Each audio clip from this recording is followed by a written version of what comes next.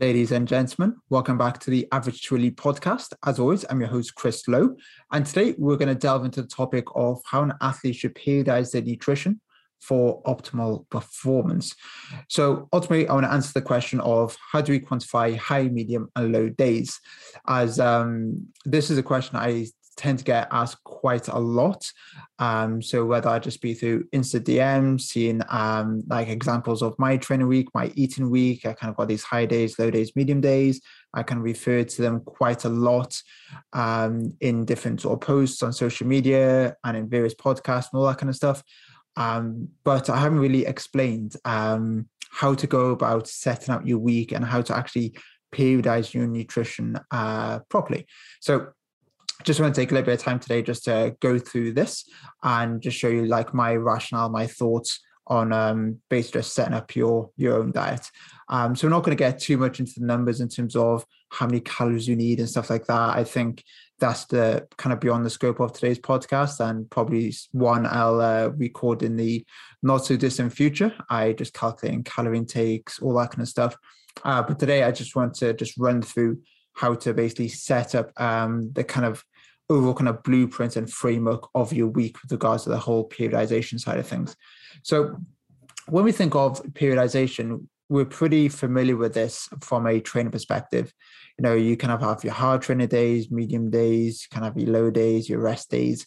You can kind of assess with that, you know how it feels. And I'm going to go into how to calculate training load in a little bit more detail after. But we have like a periodized training week, right? We don't have hard days every day. We don't have medium days every day. We don't have easy days every day. You know, we kind of push and pull with regards to training load to manage overall kind of stresses on the body and mind. So if we have a periodized training plan, we need a periodized nutrition plan. So when we think of periodizing your nutrition, we think of overall calorie intake, so energy availability on a daily basis. And we think of carbohydrate periodization, so carbohydrate availability on a daily basis. So we always work off the motto, fuel for the work required. The more work we are doing in that day at a medium to higher intensity kind of effort, the more carbohydrates we are going to need. So when we think of carbohydrate availability, this is pretty much defined as how much carbohydrates are you consuming through the diet versus how much carbohydrates you have stored within the body. If you're operating under high carbohydrate availability, you are going to be performing maximally. Hence the hashtag no carbohydrate deficiencies here. Where if you're operating under low carbohydrate availability, so less carbohydrates in the diet and less carbohydrates stored within the body, i.e. muscles, liver, then you're going to be underperforming. So essentially, we just want to meet the body's demands on a daily basis. So it's kind of a crude analogy, but if you think of just fuel in the car, if you're going to do 100-mile kind of drive, you need 100 miles worth of fuel. If you have a 500-mile drive, you need 500 miles worth of fuel. If you're just popping down the shops and you're doing 3 miles, you need 3 miles of fuel. Same kind of thing with your overall workload and fueling for that. Again, we just need to meet the body's demands by supporting overall carbohydrate intake to drive exercise performance. So the question I kind of get asked then is like, okay, why can't I just eat the same amount of food every single day? Well, if we do this, some days might be underfueled and some days you might be overfueled. So say, for example, you just hit a flat average of 3,000 calories a day. And some days you burn 3,500 calories. Okay, that's a 500 deficit. And then 500 fewer calories from carbohydrates, and therefore potentially impairing performance and recovery. Where the other days you might be overconsuming by 500 calories. And then it's like, okay, do we actually need to use these calories on this day? Yes, they'd be kind of replenishing from the kind of deficit from the other days, but can we just spend our calories and spend our carbohydrates in a better way to accelerate performance, recovery, adaptation, and good things like that? So therefore, we need to think about this whole periodized approach. So this perhaps isn't too much of an issue if, your training demand isn't really that high. Like if you just go to the gym and, you just do more kind of bodybuilding style training, you perhaps don't really need to think about sort of the periodization that much. You can actually run a relatively linear approach, because what we kind of see is that you do have this like energy conservation kind of kicking in. So if you have like a gym session, maybe burn 300, 400, 500 calories, you might think like, okay, I need 300, 400, 500 calories more on that day. But if it's quite demanding, you might be quite tired after, and you might sort of compensate and kind of conserve energy by sitting down more, moving around less. And therefore you end up being 300, 400, 500 calories less active outside the gym. Where on the rest day, where you don't have that fatigue and stimulus, you don't have that energy conservation kicking in, and therefore expenditure actually remains probably a little bit more true to what you believe it to be. So therefore, like on average, it just kind of just levels itself out, But if, for example, you got multiple sessions in a day, or if you're an endurance athlete and you're doing, 3, 4, 5 hour kind of brick sessions, like that's a big difference between a training day and a rest day. So for athletes with high training loads, there is definitely a need to periodize carbohydrates and periodize overall calorie intake. And again, just from experience, work with, countless number of elite athletes through my athlete coaching program, this is the approach we always take. And this is the way we get the best results in terms of overall kind of performance. Like it's, pretty tried and tested. Research backs this up very, very well. And just applying this with, hundreds of athletes from all different kind of backgrounds, modalities, it works really, really well. So I just wanted to start thinking about this. If you have high training demands, about or periodizing the week, so it's in line with your training demands. So the way we're going to look at this or approach this is essentially by calculating your training load. So this essentially allows an athlete to plan better for following sessions once you've initially quantified the kind of training demand of that session itself. So essentially, if you know the overall training load of, a Monday bike session, then if you repeat that the following Monday, you're going to have a better understanding of the overall demand, and therefore better able to plan and prepare from it from a fueling perspective. So when it comes to calculating training load, we kind of got two ways we can do this. So, or three ways, shall I say. So we've got the subjective versus objective, and then you kind of got a combination of the two. So there's some well-known kind of ways to assess this, and then I just want that I'll slowly talk through, and then I'm going to just talk you through a system that I'm working on now and kind of fine-tuning. That's just working really, really well for me. So in terms of the subjective versus objective, so the objective stuff is things like your heart rate for endurance sports. If you do a bike session, if you do a run, if you do a swim and your heart rate's higher, this can indicate that, it's just a harder session and you're most likely going to be burning more energy as a result. So there's quite a nice relationship there with increased heart rate and overall calorie expenditure. For teams-based sports, you kind of got your GPS, which can measure, total running loads, high-speed meters, accelerations, decelerations, all that kind of stuff. You can kind of quantify the demand of the session there itself. If you're a powerlifter, or if you're just doing a lot of S&C work, you can measure your volume. So that is expressed as weight times reps times sets. So, the amount of tonnage you lift, you can use that to quantify training load really, really well. If you're a cyclist, you got power meter data. So how many watts are you putting through the pedals in every single session? That'll give you an idea of where we're at in terms of the amount of kJs, your kilojoules you put through the pedals, and therefore an idea of where your calorie expenditure is. And then you got the more kind of subjective stuff like RPE, so rating of perceived exertion.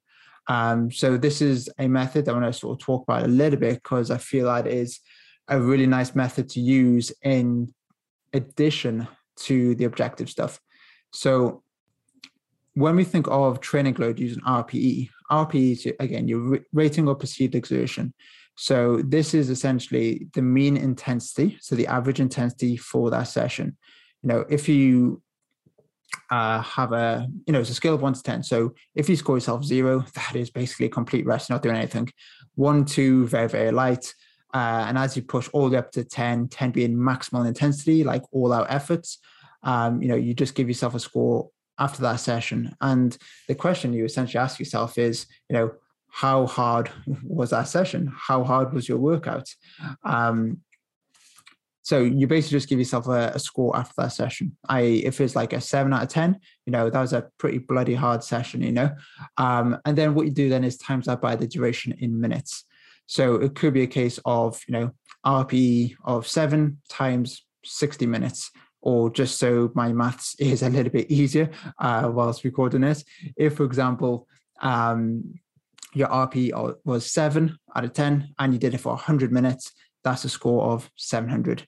If you did the same perceived exertion, but the session was only 50 minutes, that's 350. You're going to give yourself a score as, okay? And these are essentially arbitrary units. There's not calories, kilojoules, pounds, kilos, anything like that. It's just an arbitrary unit. It's just a number, okay? That you can use just to monitor and plot over time. So this is just a nice way to kind of quantify overall training load. So a question I get asked all the time is about, what about my Apple Watch? What about my Fitbit? What about my Garmin in terms of calorie expenditure? What I'll say with all of them, is just take them with a pinch of salt. What they do is point you in the right direction. So whether you do a gym session and it says, for example, it's 500 calories on average, it could be 300, it could be 400, it could be 500, it could be 600. It basically points you in the right direction, right? But what I want to do is just kind of move away a little bit from that. You can still use them in some way, shapes, or form, which we can move on to in a follow-up conversation and discussion.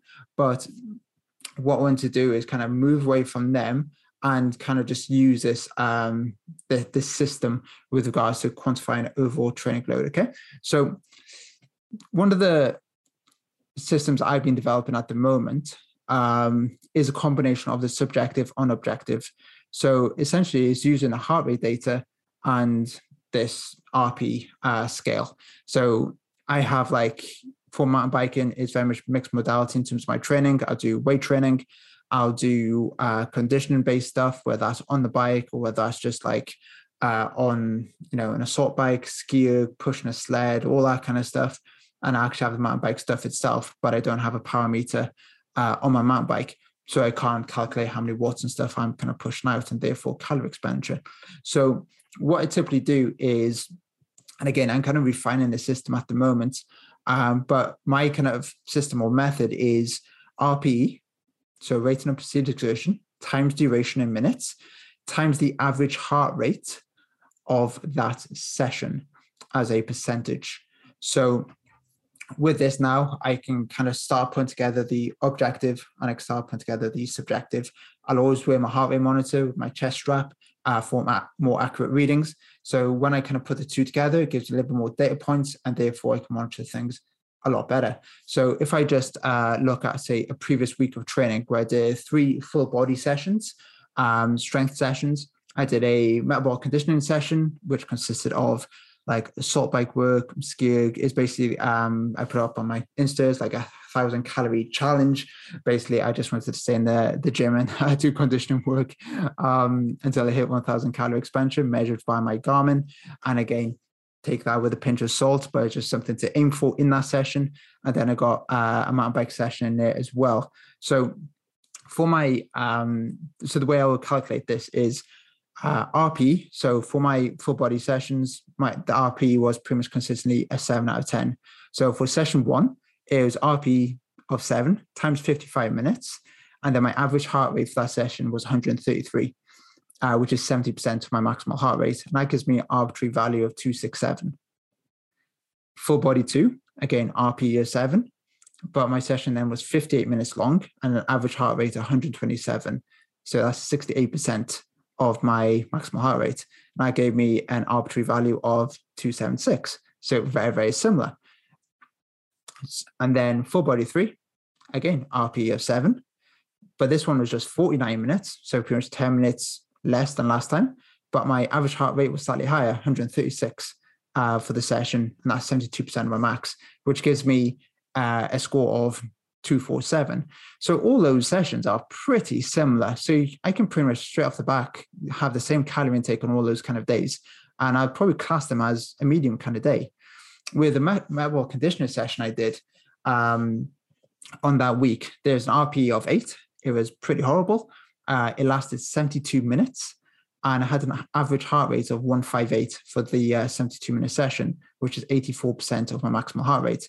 Now, this gives me an arbitrary value of 483, which is 200 more than my strength sessions.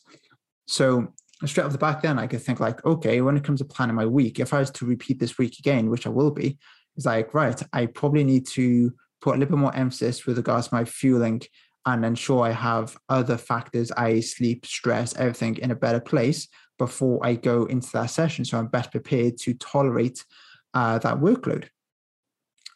And then my mountain bike sessions, RP of 7, again, pretty difficult, pretty high. This session was basically 4 hours 25, so 265 minutes, and had an average heart rate of 149, which is 79% of my maximal heart rate. Now, this gives me an arbitrary value of 1,465. So if I was just to look at those days there, and then obviously I had 2 rest days. So I kind of got 3 medium days, 1 kind of medium high day, and then 1 mega high day, and then 2 low days.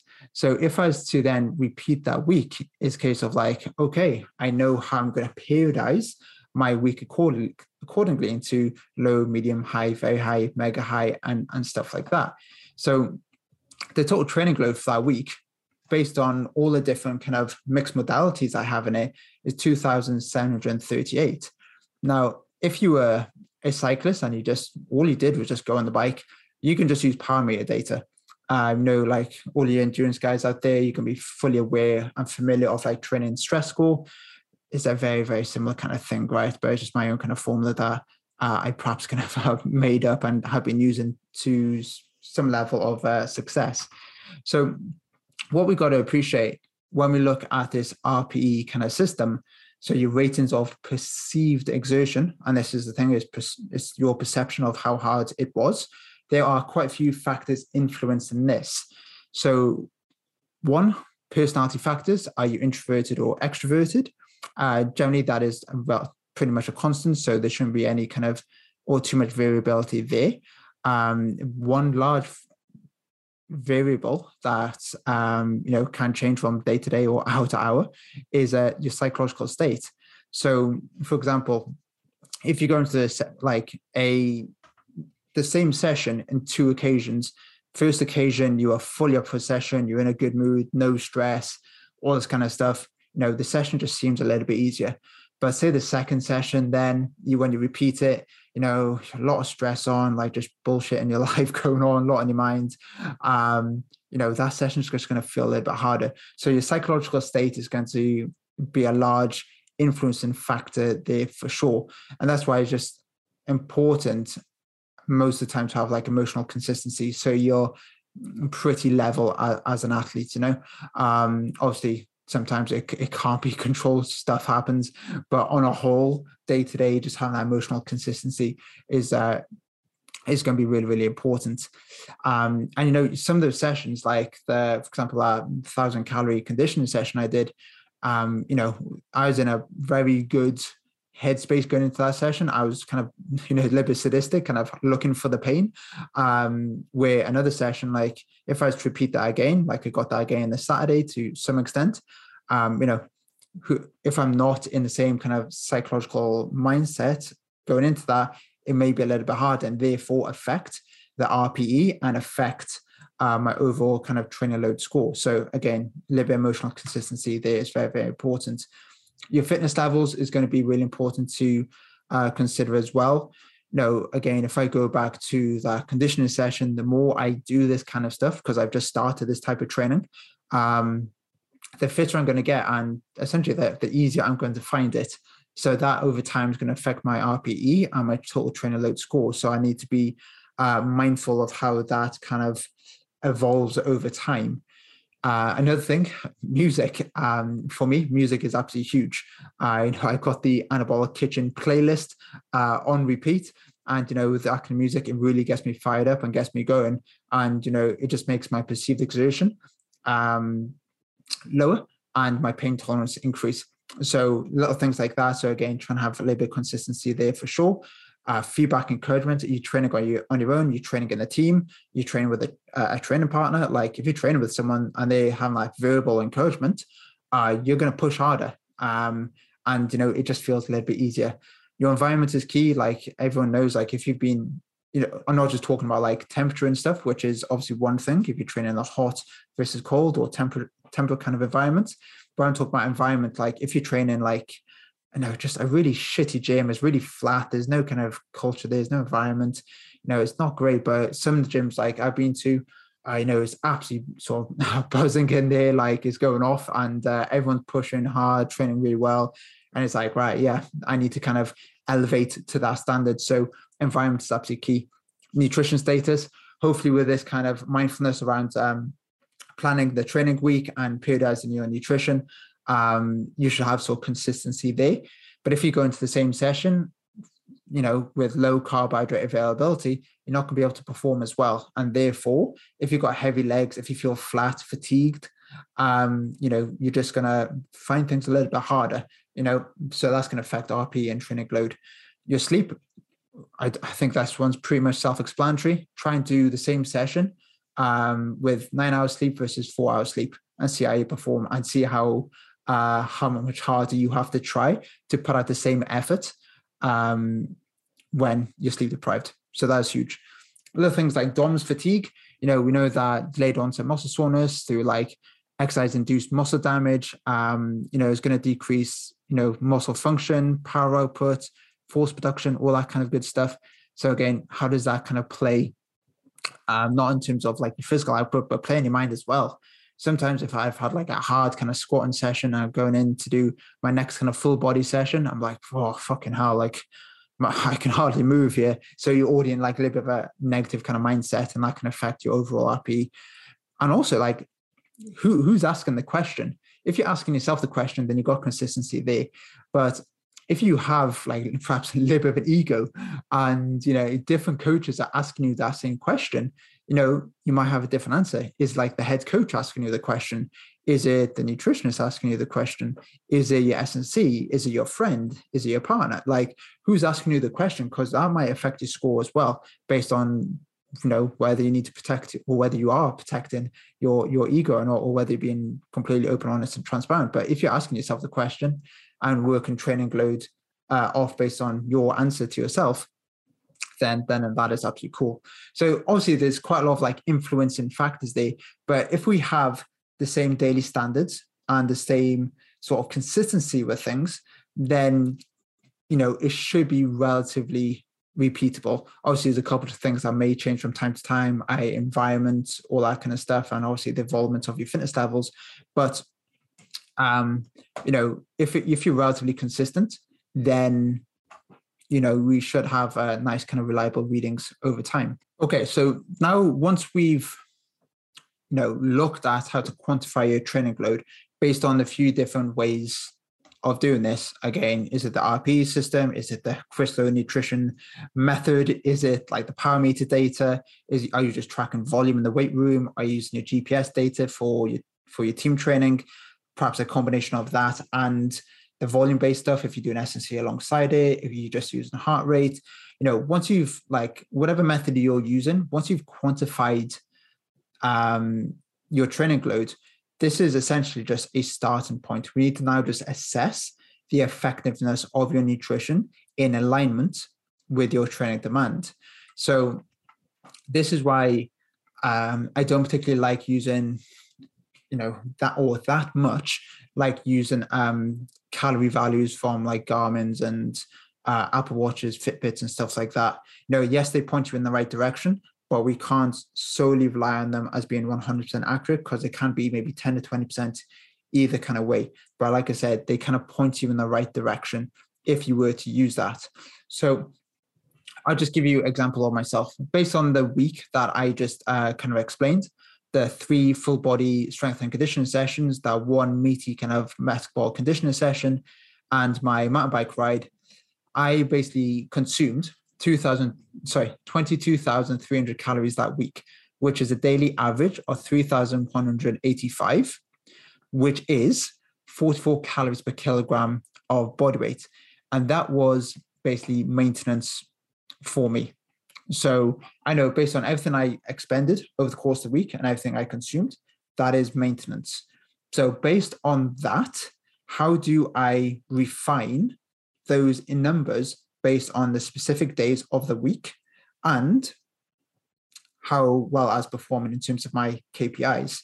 So I could pretty much just run 3,185 calories on that week every single day. But again, if I'm pushing out maybe 5,000 calories on the mountain bike, and, if I have a rest day, which is maybe like 2,400 calories, there's going to be obviously big differences in the daily basis. So now it just basically allows me to ask better questions to myself with regards to my planning. So based on how I'm performing, do I need to change anything? So my KPIs, my physical and mental performance, my energy levels and fatigue, my mood, my food focus, my stress, my sleep, my libido, all that kind of stuff. Based on what I've expended and my intake, do I need to change anything? So I know then if I was to repeat this week again, which I'm doing next week, this week's been a little bit different because I'm doing a little bit of traveling, but next week I'm doing the same week again. And my training load for the week is going to be approximately 2,700, 2,800 ARB per unit. Now, I know that if I now then consume 22,000 calories in that week, my body composition is going to end up at maintenance. So I'm pretty much going to be at energy balance. So I've been meeting the body's demands correctly. But then is like, ask myself that question again is now I've identified what's a rest day or low day, a medium high day, and a mega high day, or however I want to kind of term them. I can now sort of allocate calories and carbohydrates accordingly based on that. And again, the way you quantify your days are in relation to the other days you have in the week. So if I, that mega high day I put down for my mountain bike day, that's in relation to an S&C session. If, I don't know, another cyclist, world-class tour rider, Chris Froome, for example, did a 4.5-hour ride, that'd probably be a low day for him, because his fitness levels are miles beyond mine. Okay, so it's in relation to where you are now and in relation to your other training sessions within that week. So then you can plan and periodize accordingly. And then, like I mentioned, it just allows us to ask better questions. And, what's the overall kind of stress you have in that day? So, I love talking about like the periodized life in terms of like this overall allostatic load, the wear and tear in body and mind. Now, if I have like a medium day, then my cup full of stresses isn't going to be that full. So I can put other things in there, like, I don't know, more, work with athletes, more consultation, more coaching, more learning, all that kind of stuff. That's going to take up more of that cup. Where if I've got a harder day, it's like, okay, now I have less room available within that cup to handle more stresses. Where on a mega mountain bike day, I know that I'm going to be very fatigued after, and my cup is going to be very, very full. So my capacity to handle more stress is going to be pretty poor. So it allows me to periodize my life really well also. So again, it just allows us to ask better questions, and I can, just plan much, much better. So I have this long-term consistency and sustainability in my approach. And we know that the more sessions you can complete as an athlete, the better you're going to become, whether that's skill specific or just overall fitness and adaptation. So being able to look at this from a holistic manner is absolutely key. Okay. And plus, if you're doing that kind of level of planning and, you got big sessions on the weekend or competitions, and your overall calorie budget for the week based on previous kind of data, is like, okay, do I now need to put a little bit of a carbohydrate load in the day before? So I'm waking up the next morning under high carbohydrate availability. So again, it just allows you to just plan that extra bit in detail. And the two kind of main things here from this, I just like a little bit of a take home, is just being consistent with everything and just measuring trends over time. So, we're just looking at quantifying training load and then, adjust accordingly. So for me, I'm probably just going to, assess training load for an S&C session in the first week of that block. And then I probably won't address it again until, 4 weeks time, when I start my next kind of training block from an S&C perspective. So I'm not going to sort of do it every single week and add up the maths and stuff like you probably could, but sometimes you get down a little bit of a rabbit hole. So I just kind of have like a testing week and see where I am to quantify everything. And then I just work off that accordingly. And I'll just do kind of small changes on a weekly basis if needed based on my KPIs, how I'm feeling, how I'm performing and stuff like that. For you endurance guys, especially the cyclists with power meter data, you got your training stress score, stuff like that, and that kind of gets updated every week.